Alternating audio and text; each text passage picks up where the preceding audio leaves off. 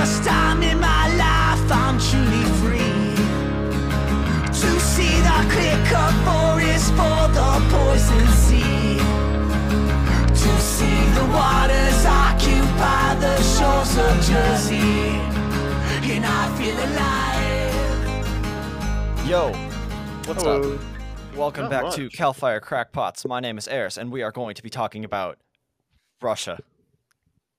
Yeah, Russia. Russia. All right, so Russia's big. It's got climate change in it. Lots of climate change in Russia, so we're gonna get all up in that today. I hope you're appreciating my Modern Warfare 2 imagery here. Remember, no Russian. Yeah, I had that as small as possible. That was just a weird mission. Yeah. Yeah. Because the point of it was to frame America in like a mass shooting in Russia to start a war with America. It's a little layered for a video game plot. Modern Warfare 2, absolutely amazing game. Have you Yeah. played it? I have not. You simply gotta. It's not that long. It's probably about 8 hours or so, but it is amazing. Good stuff. On that note, we got news. Yeah. Oh boy, do we have news. So, first off, Joe Biden says it'll be okay. So, State of the Union address, wasn't that just... Oh, man. I forgot the State of the Union was... It was a hot mess. So, for anyone who no hadn't matter- watched it live. No matter who's in power, no matter which party is, no matter how good the approval ratings are, it's always bad. It's always just a campaign speech. And some of the highlights, Nancy Pelosi looked like a child who was about to receive candy when Joe Biden was talking about soldiers getting cancer from burn pits. Lauren Boebert and Marjorie Taylor Greene started chanting "Build a Wall." There were Because of some course they callouts. did. None as good as Obama's fourth State of the Union address, when the guy like stood up and shouted, "You lie." Oh, yeah. That was probably my favorite one. It's a shame they don't let people do that anymore. It should be like the British House of Commons where people just kind of yell. Dodgy Dave. Dodgy Dave, I'm not going to take that back. It's that no one got caned like Charles Sumner did, so that was good. Kamala Harris had like the worst strip in the room. Yeah. Joe Biden shaked 43 people's hands on the way in. Oh, man. We Wow. watched it. We watched it the only way you should watch it, which was in a Discord chat with 12 people. Yeah, Just that was awful. All I can remember about that is like something happening and everyone just roaring up in complaints and applause and comments. And there was a lot of bipartisan applause though, because there were a lot of talking about the troops though.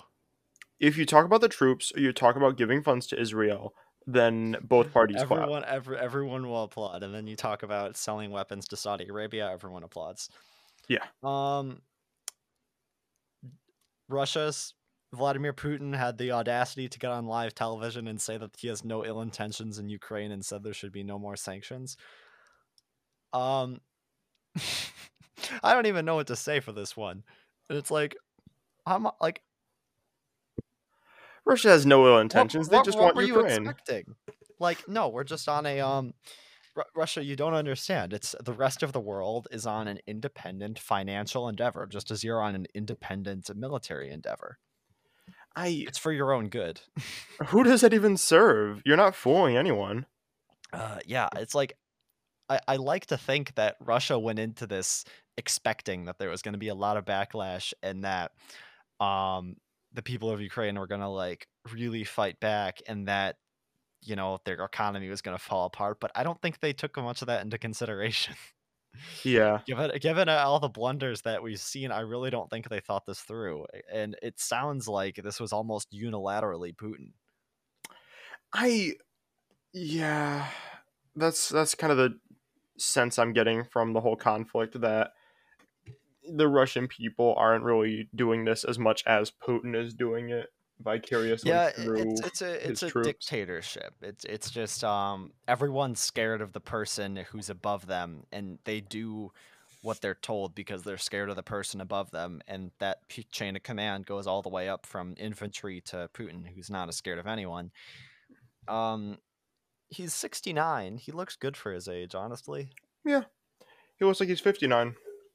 Yeah, honestly, I wouldn't have thought that they got something going on in Russia.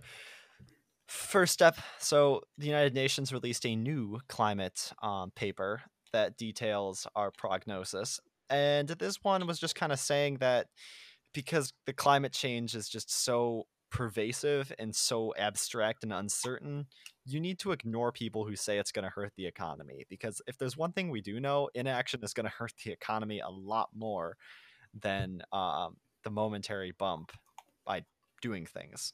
Yep. So that wasn't really too earth shattering.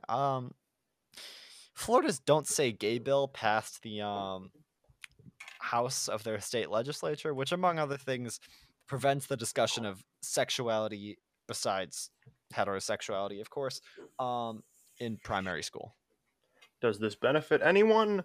So if Not you're a teacher in Florida really. and you're gay and at the beginning of the year you usually have like a all about me thing, you're just not allowed to because apparently you're corrupting your youth so much. And Ah, just so you know, yes. if your biggest concern about your child is their sexuality, you have failed as a parent. I don't understand why it's such an issue. I really don't. It's an issue because there's like some construct of like manliness that's violated by the whole thing that I just can't figure out. Yeah, I don't. I And struggle to get it. it's I have no idea. Like I can't figure out like are you scared you'll like it? Is that why you hate it so much? Are you scared your kids will like it and somehow that makes you less of a parent? Like, what I point are you trying to make?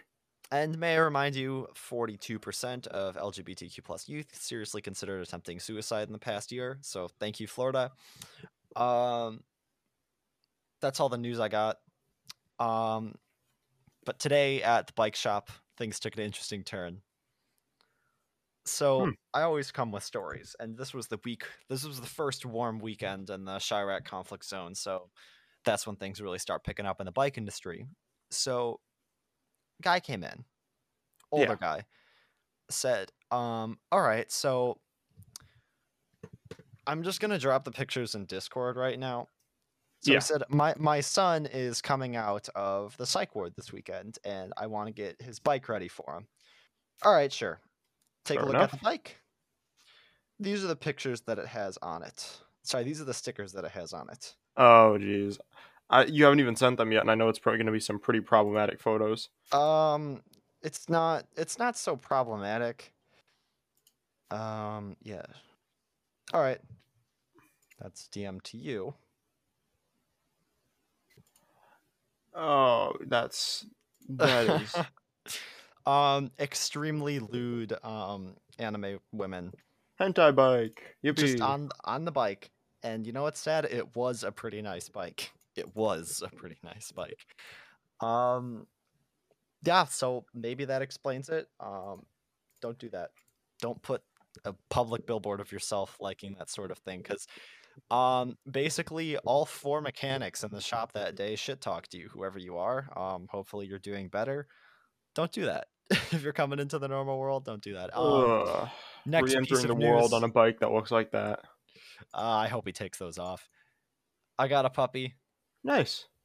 She is very cute. We picked her up today. Rescue dog from Oklahoma. She is extremely cute. Great Pyrenees and Shepherd mixed. Her name was Freckles. It is Naga now, after the polar bear in The Last Airbender. Very nice. We will be enjoying that very much. But in the meanwhile, Russia. So it's got Adidas tracksuits. It's also got mafia members who apparently operated a base next door to my house. Huh. So, funny thing, the house next door to me was abandoned for a while, and someone moved into there, and every night 10 Lamborghinis, Ferraris, like Maseratis, McLarens would come into the driveway, and then at about 6 a.m. they would leave. And then they had this insanely loud, like dangerous Rottweiler dog who was just barking all night. And then when, of course, we went over there and said, hey, you need to like walk your dog so it doesn't bark all night, it was this like Russian guy who was like, yes, I take out my dog. And then there was a gunshot there, and the police were called, and then they moved out. Oh, that's convenient. So yeah, so think of crack den, safe house, who knows? Sounds like a coke den more. I was gonna go with the safe house because it's in kind of like a a leafy suburb. Yeah. It's a nice place. Now there's like a family living there. I hope there's not too many like bodies in like a secret room in the basement that they eventually find. There's some weird like crawl space area that leads to an unidentified location a few miles away. The house is insulated with mob snitches. Yeah. Okay, so a little bit of info about Russia. It's big, but like it's not as big as maps make it out to be. Yeah, it's still the biggest country in the world, but it's not like it's not like 3 times the size of America and 10 times the size of Europe. Things get stretched out when they're on that rectagonal map. So, it's not like 3 times the size of Africa. It's about half the size of Africa. So still pretty large. Climate types, where everyone lives, which is laser pointer, pretty much over here, you have a nice mixture of like hot summer humid and like warm summer humid.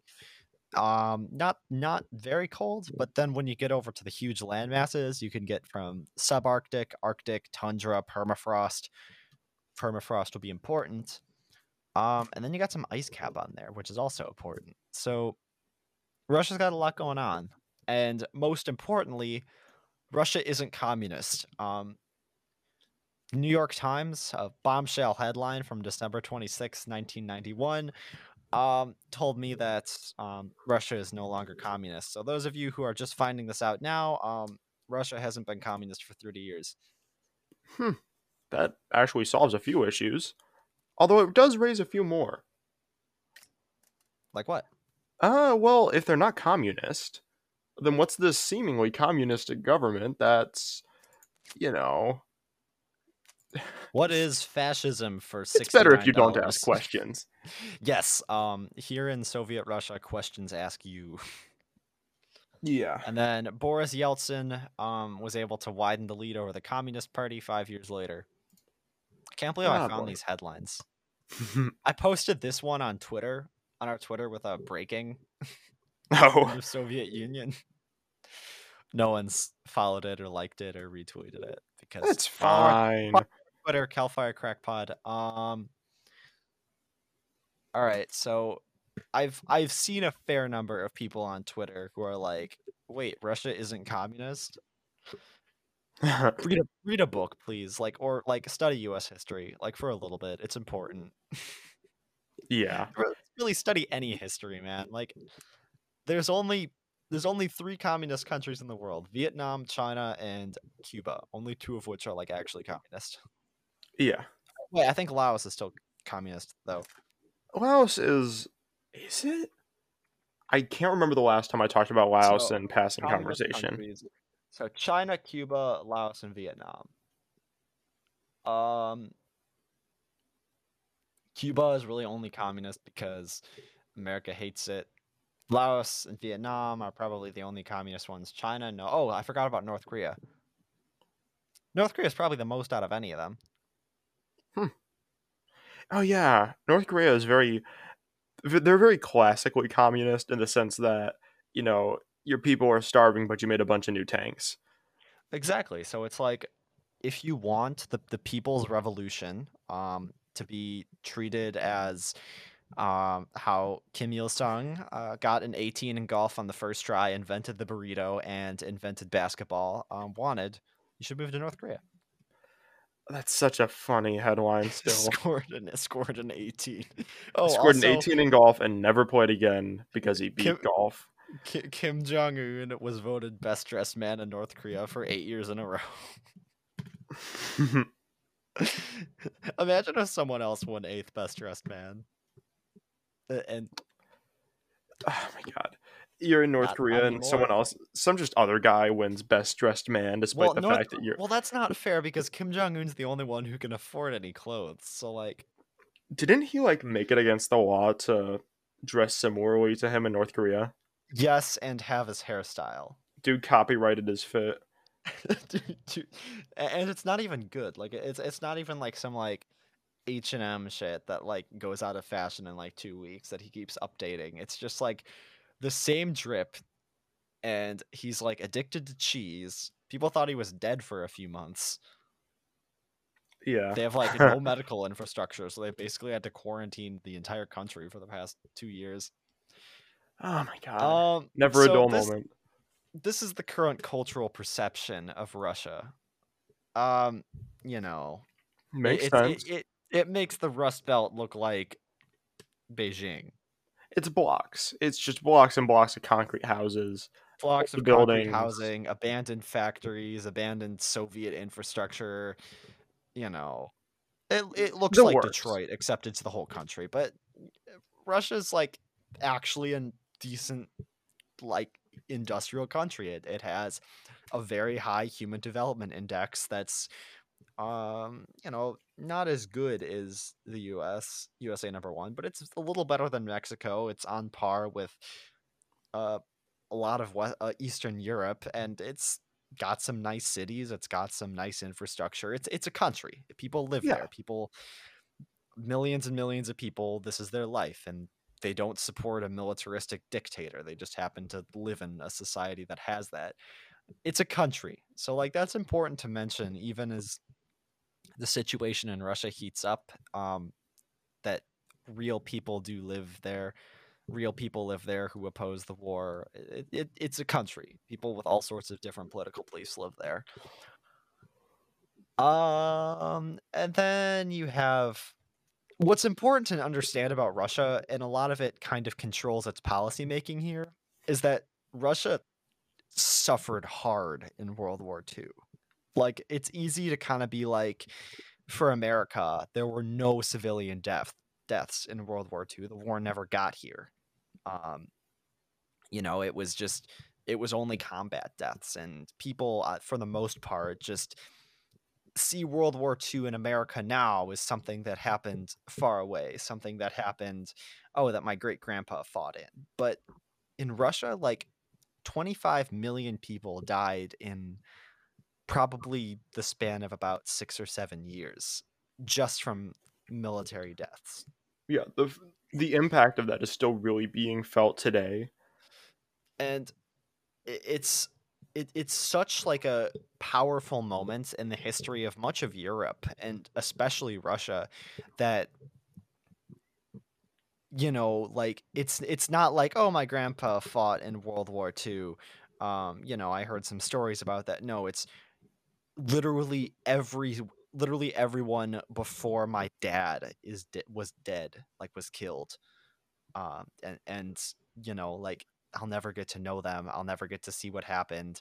And everyone, like, there are so much memories, so much culture, so much history that was lost in those 25 million people, that it's such a permanent mark on their society. And even Stalingrad, where in the span of a winter, 2 million people, 2 million people died in one battle. It's just like the amount of people that died in World War II is almost hard to understand. Like in China, like 20 million people, and you barely hear about that. It's just such a staggering amount. That's like, I can't even think of a real good comparison. That's just the size of many countries. Yeah, and I guess if you want to have some perspective, the amount of people that died in Russia is probably about 1 out of every 12 people in America right now die. It's an insane amount. 12 or 13, but like, you get the idea. It's just so many people, and Russia was forced into such a state of fear and isolation after World War II. That's what led to the Cold War. That's what led to what it is now. Even Putin, I'm sure uh, his dad probably might have died in World War II. If maybe not his dad, a lot of his family. So that's something just to think about with Russia and how their foreign policy acts in general, is that World War II is still very real to them. Yeah. Anyway, of course, that doesn't excuse any of this. It's just helping you understand what they're doing. And Yeah. so their societal perception of climate change is very much different from that of the US. Where the US, it's kind of become clear to a lot of them that something is happening. Russia is still the fourth most carbon emitting country. And what doesn't help is that they're also one of the world's biggest energy exporters, whether it be coal, natural gas, or oil. They're doing this to a lot of their forests. But more importantly, they're not really seeing much effects. The population centers, they might be seeing 9-degree temperature anomalies at most, while much of the country is, pushing 11 or 12. And that's a big deal, because if the population centers are insulated from natural disasters and the effects of climate change, people aren't really going to care. Especially going with people in general. It's a big deal. Like in America, people are seeing the freaking sky turn orange. People are having their houses like wiped out by hurricanes every 2 years. People are having giant snowstorms like destroy everything. Like it's much more real here in America and a lot of other places in Europe. And the fact that a lot of places like Moscow or St. Petersburg aren't seeing that is kind of adding to their suspicion of it. Yeah, it creates this danger of not just skepticism, but the fact that these things are still happening, just in places that are less easily observed and how do I describe it, less immediately noticed. So a lot of Yeah, places that are having the highest anomalies are in the middle of nowhere and don't really have much of an impact on most of the people in Russia, but those areas are still made of a lot of permafrost and things that really ought to not be subject to these giant temperature anomalies. absolutely. And it's just getting into the fact of, in order for you to recognize something as a problem, it needs to be real to you. I mean, with Ukraine right now, there's a lot of people in America who are like, well, this doesn't matter to me. It's not going to affect me. One, in the more immediate sense, Russian energy supplies, whether it be natural gas, whether it be food they produce, will affect you in a very real way. And two, imperialism doesn't really end with one country. And three, it's just, I love that I just realized this map has Crimea on it. Oh yeah. Huh. All right. Okay, you tanky who made this map. I understand you. Yeah, fair enough. Seeing all the like extraordinarily terrible takes on like the internet over the last couple weeks has like made me feel better about myself in a way. Yeah, there's been some pretty garbage takes in the way of Oh, Russia and, acquisition of foreign the land. local the local tankies feel about this. If you want some brain damage, go on to Gen Zedong. I'm not That gonna that will do get that. that'll give you some actual brain damage there. And it's like it's like terrible memes too. So it'll be like me when the West does something, you know. Yeah. Or r/Sino, that's a good one. Any of those tanky subreddits, like, ugh, they're Oh, you gross. hate to see it. And it's like I have a lot of faith in this generation, both because, activism, and because of our access to the internet to not only learn but to advocate. That kind of demeans it a little bit. It does. It demeans it to say, how do I describe it? Like, these aren't really opinions of real people. They're just opinions that are being exaggerated by only Mhm. talking to other insane individuals on the internet. Yeah, again, it's what we were talking about last week. It's that feedback loop of being insane and not being able to be told off by those close to you. It's you can be insane Like if you have an absolute garbage take and you don't have access to the internet and you just have the people in your life, like normal people in your life who to tell you, no, you're stupid, you'll stop having that take. Whereas now you can find hundreds of people who have even worse takes than you who will elevate you. Yeah. It's a weird world. It's such a Pandora's box in terms of like good and bad things when it comes to like access to the internet for activism. And will it change? I think it's always going to be this way. I think that the good people are going to be better and the bad people are going to be worse because of it. It's just an amplifier. Yeah. It's very much a double-edged sword. There we go. All right, moving on. Government action. So, lackluster puts it best. So, this is from. Where is this from? This was from. Oh, totally forgot. I made these like 2 days ago. It's from like climate action something. So this is showing that the countries either what they say they're going to do versus what they're actually doing, and versus how that'll correspond to different warming trends. So just for some control, the U.S. rating is insufficient.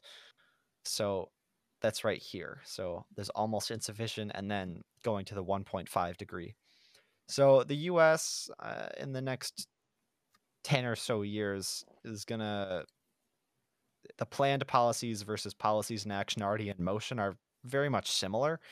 So that has it going down to about 2 degrees Celsius of warming.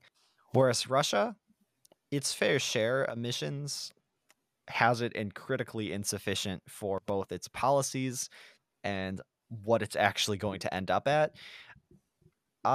Which is going to 4 degrees Celsius warming if the entire world was doing what it's doing.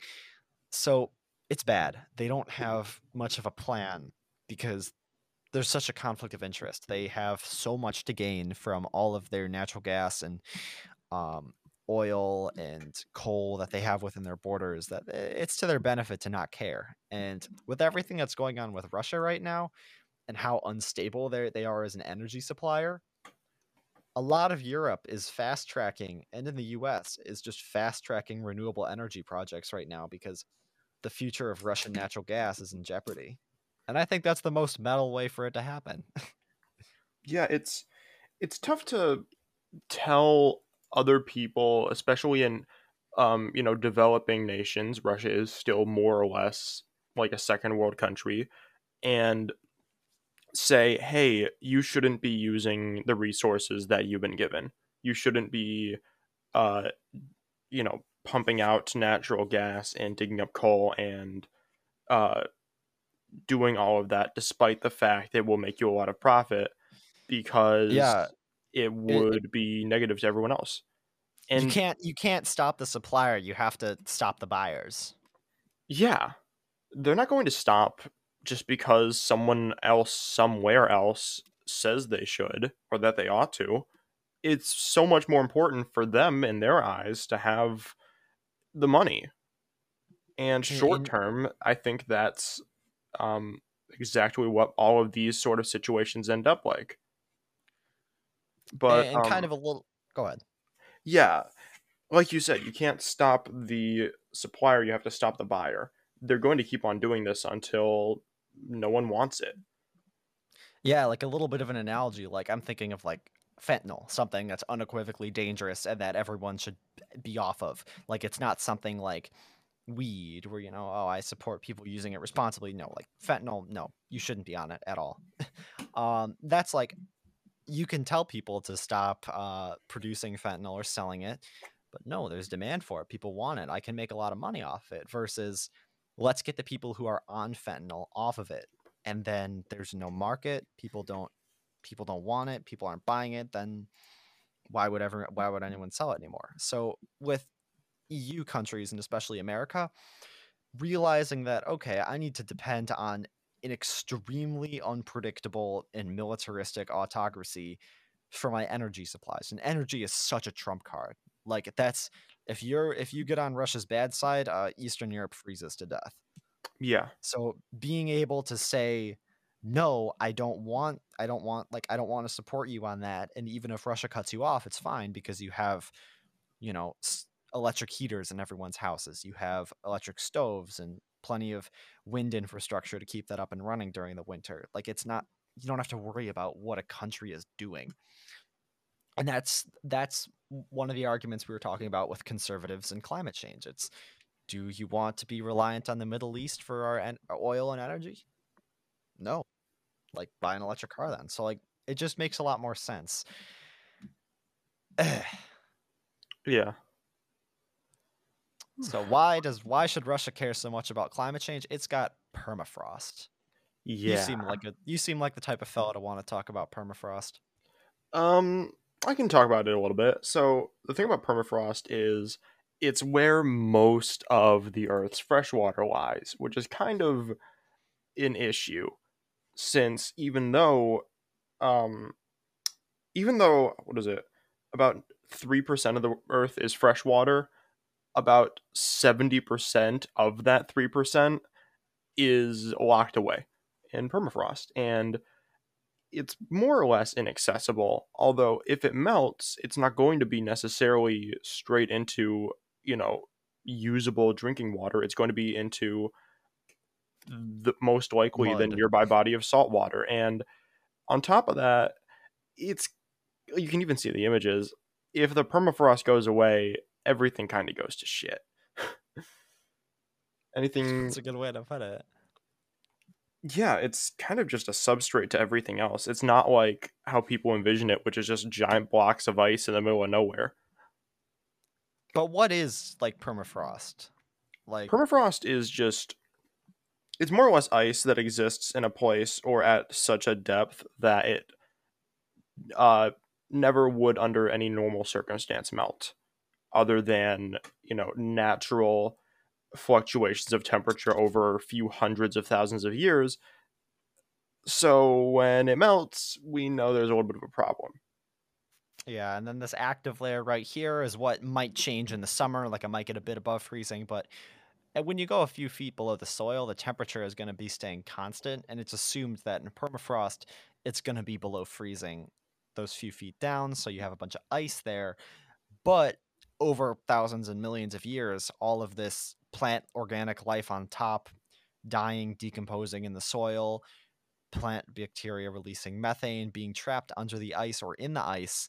When that ice melts, you get methane releases. So Yay. methane's a huge problem because it's 84 times more potent than carbon dioxide. And then after about 9 years, it'll just degrade into 84, like, just carbon dioxide. And carbon dioxide stays in the atmosphere for hundreds to thousands of years. So what happens is, as the permafrost melts, it releases all the methane under or in it, and then you can have lakes boiling with methane. And then because there's the regional effect of, as methane goes up, it might only stay in that one area, and then you could have a localized greenhouse effect, making it even hotter, melting more ice, releasing more methane, making it even hotter. So it's that cyclical climate change. It's just climate change making climate change worse. Yeah. That's And the tipping then, point that a lot of people talk about, where, you reach a certain extent of climate change damage where permafrost starts releasing trapped gases, which starts melting permafrost, which starts releasing trapped gases, and so on. yeah, and it's that point where once you get past that point, there's not a whole lot you can do besides ride the wave. It's just stopping what you can elsewhere. And then, of course, stopping climate change. And one of the other issues about permafrost is there's a lot of stuff in there. Over the millions of years, fun things gotten in there, like smallpox or bacteria that humans may have never seen or have never seen for a very long time and have no immunity to it, or mercury or nuclear waste or ancient DNA, things that if they get out into the world, we don't really quite know what's going to happen. It could be a devastating virus that absolutely no one is immune to at all. We don't know. It's the find out phase. Yeah. It's just a lot of dangerous things in permafrost that we would rather have underneath the ice. So, But what Russia at this point would rather do is this. They would rather airstrike hospitals. They would rather bomb civilians. They would rather shoot at kindergartens and kill people than do anything about what's happening in their backyard. And getting to the main point of this episode, petty war destroys everything. It doesn't matter if it's people's lives. It doesn't matter if it's people's homes or jobs. It doesn't matter if it's permafrost. Petty war destroys everything. It just everything. That's Yeah. No one's left untouched by any war anywhere, whether it be the direct effects or something like this. Just war in general, any foreign policy issue distracts from climate change. And in some cases, rightly so. It's an obvious humanitarian issue, and humanitarian issues will trump climate change any day. This is kind of the sad reality of the world. Things will just keep happening, and the long-term challenges that have lasting effects going for centuries are trumped by the effects of the things that'll happen right now. Yeah. So that's my hot take there. Not so hot, but we've had a lot of talk about stupid engineering on this podcast, but how about we talk about some good engineering? So next week we're going to get into some engineering that, actually solves climate change, engineering that's actually cool and useful, and it'll be fun. It'll be better than this little bit of a downer of an episode, but it'll be better than talking about, moving the moon to stop climate change somehow. Yes, this is more like, bus infrastructure and urbanization, so more fun stuff. Yeah. All right. Any shout outs before we go? Let's see. Oh, world's first what is it? Race for world's first for the new Destiny raid started yesterday at noon CST. And it has been awful. It has been awful. It's incredibly difficult, but folks at Bungie decided to extend it 24 hours due to some reports of people crashing. Been able to do it? Yeah, I'm still able to do it until noon tomorrow, so I'll be thrown back into it maybe later tonight. Wait, so you guys didn't get it last night? No. You guys were on there for hours. What do you mean? Basically, there's this thing called contest modifier, which basically means that everything you'll be fighting is going to be much more powerful than you, no matter what your power level is. And that makes it really difficult, on top of the fact that most people don't know the mechanics to any of it. It seemed really stupid when you guys were talking about there. It just seemed like the encounters were unnecessarily hard. Oh, no, they're not. It's just that when contest modifier is on, they become incredibly difficult.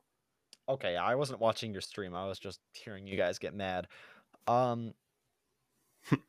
Yeah, I don't know. I don't have the patience for Destiny. I have the I hardly have it. Things, but it's not Destiny. Shout out to 3 weeks until spring break.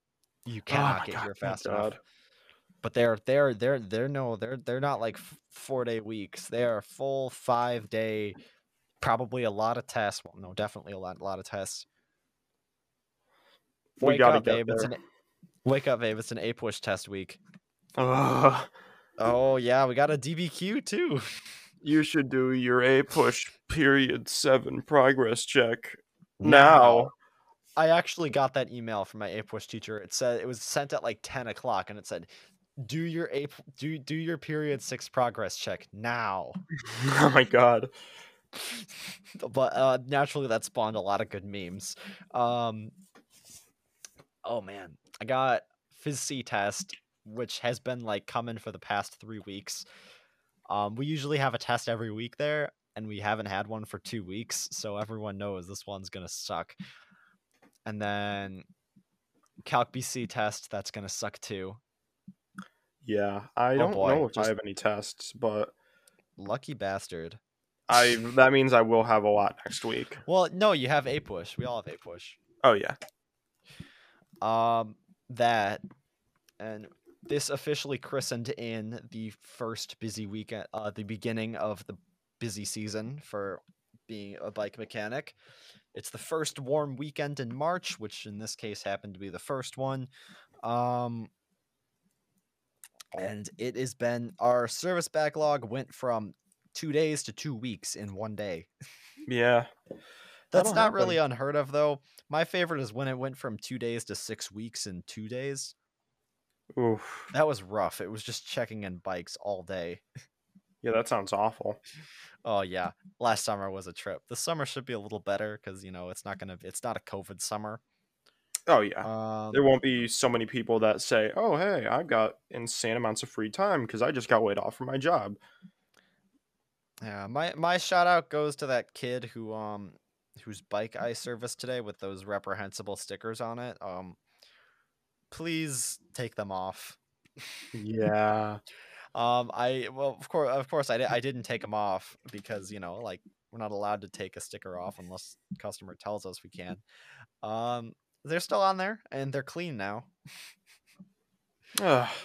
My favorite was the tubeless job I had to do on it. So this kid built his own wheels badly. He used extremely thin gauge spokes, which shouldn't have been used. So a bunch of spokes were broken. All right, no problem. I'll replace the spokes. I don't need to take off the tire to do it because the spoke nipples were still in there. All right, just fine. All right, I will get the new spokes in there. Oh no, the spokes are the spoke nipples are like a weird thread pitch and we don't have any spokes that match it. I need to put new spoke nipples in there. Oh no, I need to undo the entire tubeless setup to get the spoke nipples in there.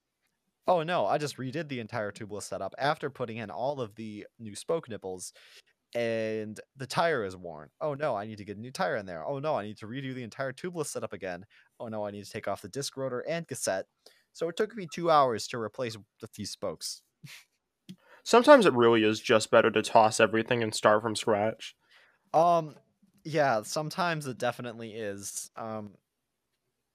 We have this trump card in the bike shop that is literally just, this bike is just so bad beyond comprehension that we will not service it. Oh, really? When's the last We're time not that allowed. happened? It was last summer. It was just like, this thing is completely terrible. It is not safe at all to ride. Do not ride this. It is completely unserviceable. We will not service it. Like, it's just something that is such a money pit. No matter how much money you put into new parts, it's still gonna suck. So it's just not worth it. Yeah. And I don't like to say that. Like, I'm probably the last person you would expect to say that. So there just gets to a point where it's so bad and so unsafe where it's just like, there's nothing we can do. My favorite was when someone came in with the down tube broken. It was just cracked in half. Ugh. I was just like, no, like we will not service it because I'm gonna test ride this and die. That's just what. If the down tube is broken, you have to replace the frame, which means you have to move everything off the bike onto a new frame. And, unless it's a nice bike, it's not worth doing that. Unless Like, you've already poured multiple thousands of dollars into everything else, and it's like your racing bike. Yeah, the rule of thumb is that the frame set is usually about half the worth of the bike. So at that point, it's just like, eh. Yeah. All right. Anything else? No, I think that's about it for me. It's gonna be it for me. All right. Stay safe, everyone. The point of contention is how they act. Where you draw the line will set you free. The debate is over.